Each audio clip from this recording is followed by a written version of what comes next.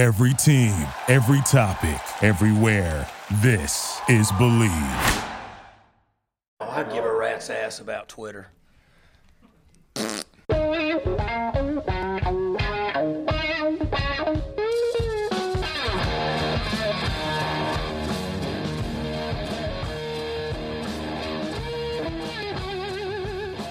What's better than this? Guys being dudes here on the Draft Dudes podcast, presented by Locked On.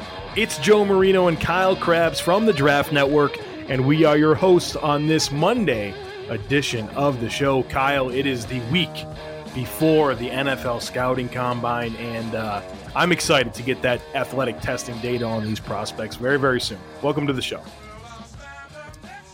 Dude, I'm just excited to hang out with my main man, Joe Marino, in Indianapolis for the first time in his scouting career. Not live, but we'll do in person. You know, I was talking to my brother, David, who is a listener of the Draft Dudes podcast, and he gives me a lot of feedback on that. Right. He says there's something about when you guys are together that the shows are better. There's more like imagery between the two of you and your interactions, and so I'm excited for that. Should we just do video calls like from now on, like not for everybody else but just for us? I don't know, man. Like yeah, I guess that we could. I don't know. I don't know if that's necessary, but if it enhances the podcast. I'm just trying to think of the ways that we can, capture that magic. And it is magic. Don't get me wrong. When we're sitting next to one another with our microphone propped on top of a trash can, and we're leaning into the hotel table, the super cheap one with the recycle bin on top of it. And that is magic. Make no mistake. JC Cornell, our boss, told us that we're supposed to get underneath a sheet. Could you, like ghosts? Yeah, apparently that's a bar stool trick. Build a fort, you and I. I think that's the part. I'm assuming it's a Pardon My Take Might hack, be. Where they just, when they're on the road or they travel, they make a sheet fort, and it helps with the audio, with the echo. But Joe, the problem is really just with the sound setting, I think. I don't know if I want to just, as far as like there's different like layers, and I don't want to mess with it. Yeah, and I'm not trying to get like under a sheet for 30 minutes talking with you. That's going to be weird. It's going to be hot. Wow, we've slept in the same bed before. Right, but okay. Yeah, not under the same layer. Yeah, that's one of the rules of sharing. Sheets, like I'm a layer up, or you're a layer down. That's like, the law. So what are you so afraid of that you don't? It's just going to be hot and weird under there. I mean, I don't know. It just feels strange. Feels strange. What a weird start to this podcast. Okay, well. We keeping this? I plan on starting this conversation. Keeping it, or we? Yeah, let's keep it. Let's keep it. We'll let the people revel in it tomorrow morning as they're listening. Just know that if you've been not entertained, that I considered saying cut. But we're going to talk about football players today. A couple interesting prospects on the docket. Leading off with Stanford wide receiver JJ Arcega-Whiteside. Kyle, would you like to set the tone here? Yeah, Arcega-Whiteside. He's kind of an odd player, right? Played 36 games, started 24 at Stanford, 135 receptions for 2,219 receiving yards, 28 touchdowns. He averages 3/4 of a touchdown in every game he's played at the college level. And, man, where do you start? He doesn't run particularly well. I don't think he has great burst, but I still saw plenty of plays in which Arcega-Whiteside stacked defenders at the line of scrimmage because of his technique and his ability to release. I love that. Now, he's not Andy Isabella, right? But you watch Andy Isabella run his routes, and there's a lot of head fakes. There's a lot of lying with his body. Arcega-Whiteside does a lot of this, where his head tells lies to defenders in coverage and forces and generates false steps. And I think he's an intelligent route runner. And his problem is always going to be, in my opinion, off-man coverage. If you've got a guy that's willing to squat on his route at 10 yards, and he's not going to bail out when Arcega-Whiteside gets to like 7th, 8th yard because he's worried about getting overtaken vertically, you're going to take away a lot of Arcega-Whiteside's game. You're really going to put the pressure on him to win in contested catch situations in that capacity. But you put a guy on the line of scrimmage He's really effective with his technique and releases and generating a false step. And I think once he gets out of his release, he can stack you pretty well. And then he's got you on the run, and then you're chasing him. And in zone, he hit a lot of vertical shots in the honey hole against cover 2. And he's got a contested catch situation. So if you let him get posted up and you're arriving late to the catch point, I think he's going to beat you up too. So a lot of areas to like, but not necessarily somebody that's going to be for everybody. Yeah, I mean, I like what you mentioned there about his route running, and just to kind of talk a little bit further about his ball skills, man. And he's so good in contested situations, and obviously he tracks it well. He picks it up quick, but he makes great adjustments, and he does a really great job of getting his body in position to win at the catch point. He's aggressive attacking it. He's not a guy that's patiently waiting on the football. He goes up and he gets it, and the 50-50 balls are much more in his favor. I think there's a stat out there. I don't remember what it is, but I think he's tipping 60% of his contested situations where he actually wins. And so I love that, on top of his ability to run what I think are really nuanced routes, like you had mentioned, a lot of different ways that he does things that he does to sell his route breaks.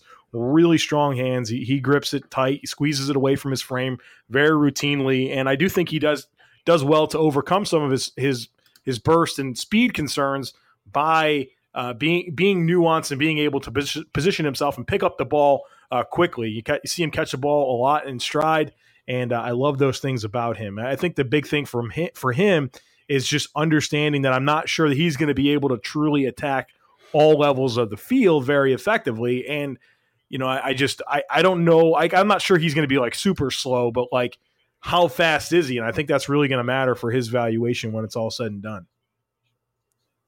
What do you think he runs? I'm hoping it's under 4.6. What's your best case scenario? The best 40. What do you think the lowest that he runs? Yeah, 4.53. I was gonna say mid 4.5s. Yeah, like I that's not his game though. So I'm not overly concerned about it. I think we'll think that make him a little bit more of a limited player, right? In that he can't stack pure man coverage against all guys because some guys are just physically going to be able to stick with him. But even if you're tight with him, he can still, maybe not necessarily between the 20s, right? I think that's something that I did note. I think his value is really amplified in the red zone when things are condensed and space is tight anyway.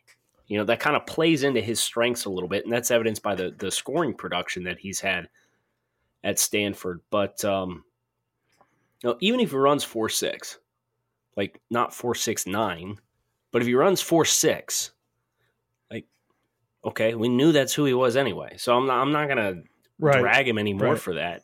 It's just kind of a reaffirmation of like, yeah, he can't run all that well. One thing that Ben Solak said about him, and Ben's been on this train since preseason, big time. He said, look, there's multiple ways that receivers are deployed in the NFL, right? And not all of them require great agility or vertical speed, right? I think it's just understanding the ways that he wins, and there are ways that he can make plays and be very, very effective. And I think I think so many times we want to look at a receiver and make sure that he can do every single thing, right? And we really crush guys if they have an area that they can't. But I think the reality is, like, I projected him I put him in for the Bills in the second round of my mock draft that I posted last week, the 7th round.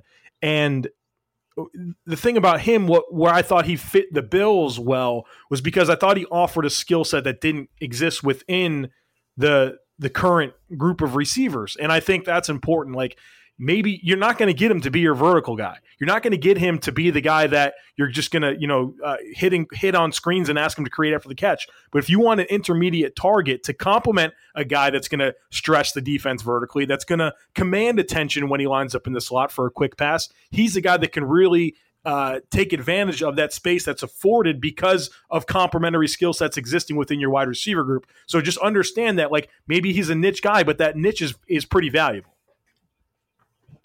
Right, and I think where that comes into play with his evaluation isn't necessarily, especially for our perspective, we're not grading for a single team, right? So how does that end up working out? It ends up working out because really you have the opportunity to see. You want to get the boys under control. There, what's going Bruce on? is enjoying a squeaky toy behind me. He normally I lost my train of he normally thought. leaves the room when I start recording, but not tonight, man. I don't know. He had a little coffee or something. Where that comes into play for us as people that grade for all teams versus where it comes into weight for teams is it may impact the supply and demand because he's not going to be in demand for every single team, right? That doesn't make him any less of a football player. That won't impact the grades for teams that covet those types of skill sets. I think he's going to be a highly rated player. But the fact that he might not, quote unquote, be for everybody, that includes NFL teams. And because there's not 32 teams that are lining up to draft this guy on the first day of the draft, may result in a compromised evaluation and a little bit later draft target than what somebody who's really high on his game may anticipate. But I think that's okay still, too. Any other additional thoughts on Arcega-Whiteside? No, I think he'll be a valuable player. It'd be curious to see. I mean, he's a guy that I'm very much anxious to see how he tests next week in Indy. The other player we want to get to, Kyle, Chauncey Gardner-Johnson, defensive back, Florida, really had a nice season in 2018. And the thing about him is there was kind of a sour taste, I think, in all of our mouths based on some of the warts we saw in 2017, particularly with his tackling and really kind of making some passive decisions when having the opportunity to tackle and just really bad form. But when you take the time to really study this guy's game and what he showed in 2018, you see a really nice football player. He worked a lot from the slot this past season, and he obviously did a lot of different things there, defending shallow zones, playing in man, also using him as kind of a force player where they'll send him all the time on blitzes. And so he got to do some aggressive things, a little bit like what Budda Baker did for Washington, if you guys remember him a couple years ago. I like his ability to do so many different things for a defense, and I love versatility in defensive backs. So, if I want a guy that can come up and play man in the slot, I got a guy that can do that in Chauncey Gardner-Johnson. Now, there's some variance in his ability to recognize routes and stay connected, but his physical ability to really be a good man guy, I think, is very much there. And so you want to task him with bigger slots, tight ends, and stuff like that. He can do that for you. I have no problems with him playing in shallow zones, split zones. Very, very savvy to read the backfield and quickly work into throwing lanes. He had some stuff in single high more in 2017, but certainly has the range, and he picks up the ball really, really quick. So I'm comfortable with him playing as a center fielder as well. And his click and close, his ability to just get off that yeah, if you want a guy that's going to come up and defend the run or defend against a quick game, man, he's going to close so quick. So this guy does a lot of things, and this is a perfect player for the NFL right now. And the stresses that an offense can put on a defense, you have a neutralizing type player here in Chauncey Gardner-Johnson. Yeah, I think my dream situation for Chauncey is to go to a team that'll use him as one of their two base safeties, and then when they go nickel, they roll him into the nickel and bring a third safety on the field. Yeah, I can see that. Because that really accentuates a lot of, depending on, in your base personnel, you can still get him in those looks if you want to go cover 1 or cover 3 and buzz him down and keep him inside of 10, 15 yards and really let him kind of spectate the play and then use that click and close. That, I think, is clearly an elite area for him to be able to really drive on runs and step up or blow up screen passes. How many bubble screens did you see Chauncey Gardner-Johnson blow up? All the time. Yeah. In 2018. Yeah. Every single time they tried to run a bubble to his side, he's blowing the guy up, the point man up. Not even close. And he's relentless. His motor, I saw him kind of buzz down and try and come off as a blitzer off the edge, and they went quick the other way, and he ends up doubling back and is 10 yards downfield on the opposite sideline, making the tackle. His motor runs hot. He's really elite in short areas. As you said, the physical skill set is elite. He improved immensely as a tackler. But I think this is one of the most dynamic football players in this year's class, period. Strong. He's going to be top 25 player for me on my draft board because I have first round grade on him. And I think I'm at 21 right now, and I can't see getting maybe more than one or two more, maybe. But I've done most of the premier guys in this year's class, so he's going to be top 25, and the explosive qualities that he has is just tremendous. When you think about slotting him to a team, is there anybody that stands out? And there's some Panthers fans that interacted me with this past week on Twitter that were like, hey, I kind of like him to the Panthers at like 16. And Dallas fans, you could sign me up for that. I'd be fine with that. Yeah, I mean, Philly. I mean, is any teams really pop for you? That would deploy him in the way that you kind of discussed. Let my producer pull up the current draft order. And mentioning team needs. As you do that, just kind of interesting with Carolina because they have Eric Reed, who's he's more of a strong safety guy. It's going to play down a little bit. You don't want him playing back, and so I think Chauncey could probably complement him pretty well. And they got Rashawn Golden, who they took fairly high last year, and I'll be interested to see what they think he is because I think in a way you could probably see them filling similar roles. Now, I don't think that Rashawn Golden should prevent you from drafting Chauncey Gardner-Johnson, but I can kind of see them saying, well, we kind of got this guy and we want to see what he has. But I trust that you probably have the order up now. Yeah, I'm just kind of looking at by division, like on draftnetwork.com, we have our primary and secondary team needs for all the teams. And I'm looking at the teams that need safety, and it would never happen, right? Like it would never happen. But imagine putting him and Derwin on the same team. Like that would be amazing. But as far as teams that realistically could draft a safety, Carolina makes a ton of sense. I think the Packers make a lot of sense. That's a good call. The Cowboys make sense. He's not getting a 40 whatever, right, though? Like, that's the thing about... Yeah, right. Oh, I mean, Green Bay's got two first. Yeah, but I mean, for Dallas, I don't know, man. That's... that's wishful thinking, I think. Not if they want to move up, then sure, but... Yeah, I mean, Well, Philly. Yeah, because, I mean, they like to be... I don't think schematically that one fits as well as some of the other teams. Because they like to get those front four guys getting after it, right? Yeah. I want a little bit more... I guess if he's buzzing down into 10 yards, I kind of like Green Bay.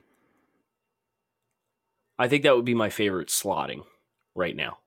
Yeah, and they definitely need safety help, and they made some strong investments in their secondary last year, but I think we're still in need of some more stuff, and they need help at edge, they need help at linebacker. But how great would it be if the Texans replaced Honey Badger with him? Very great, except for they better take an offensive lineman.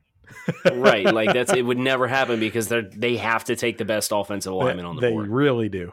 But if they spent every ounce of money that they have on offensive line and free agency, and they freed themselves up, that would be another one that I would really like a lot. Yeah, free agency is going to dictate so much of this. Hopefully they can eliminate some needs and really position themselves to take the best player, and that could be him. And he'd be fun. I mean, they got Justin Reed last year too, so talk about some fun interchangeable guys back there. Well, that's the fascinating part, right? Is where I think Tuesdays when franchise tags can start being applied, and that's going to impact the free agency pool, and then the free agency pool is going to go live on the 13th, and you've got that legal tampering window, which is the dumbest phrase I've ever heard my entire life, because if it's legal, then it's not tampering. It's just a negotiation window, but I digress. And then teams can start signing players on the 13th. And this landscape's going to change drastically, like big time.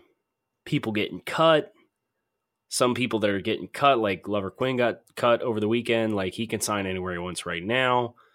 But the franchise tag situation is going to be fascinating because almost all of the pending free agents are elite defensive players. So how many of those guys get tagged? A lot of them. You have to figure. I was gonna say you have to figure like Grady Jarrett's probably getting tagged. Jadeveon Clowney's getting tagged. Yep. Frank Clark's getting tagged. You sure about that? Seattle's got cap space, so I mean, why would they create the need? Right. Like, worst case scenario, you tag him, and if you want to not play him under the tag, then you can negotiate with him for an additional contract. But I don't know if they would let him go because that team's very young, and he's still young. Who am I missing? D Ford getting tagged? I heard he wants out, but we'll see. Listen, I don't know how Kansas City can justify letting one of their 3 good defensive players leave. You know, if D Ford didn't line up in the neutral zone on that one. Stop it. You know, it was on NFL Network last night. I was waiting for the Fleet game to come on, and the replay, that game was on, and I shook my head and turned the TV off. I said, damn it, D. That's why I gave you a 3rd-round pick coming out. Knew it was going to culminate in this moment. Yeah. Well, speaking of the Fleet, how about those 2-0 Orlando Apollos? Steve Spurrier. Our Apollos. Steve Spurrier after the game from the top rope saying that the Alamo Dome was as loud as Rocky Top. I loved it. Really? Did he say that? He did. He said, that's terrific. He said, hey, it's a pretty wild atmosphere in here. It's loud. And Steve Spurrier goes, about as loud as Rocky Top. It's like, oh, man. Wow. The guy's still trolling, 73 years old. No reason whatsoever to take a shot at Tennessee. He does it. When's the last time he coached a University of Florida football game? Like 15 years ago? Maybe longer, man. I love him. And he's still taking shots at Rocky Top. Kyle, everybody had the chance to pick an AAF team. How do you not pick the one with the HBC? Could not be me. I'm glad you talked me into it. Oh, man. It's too good. It's must see. Yeah. And plus, you get him mic'd up on the sideline. He's tremendous. He's so good. I love him.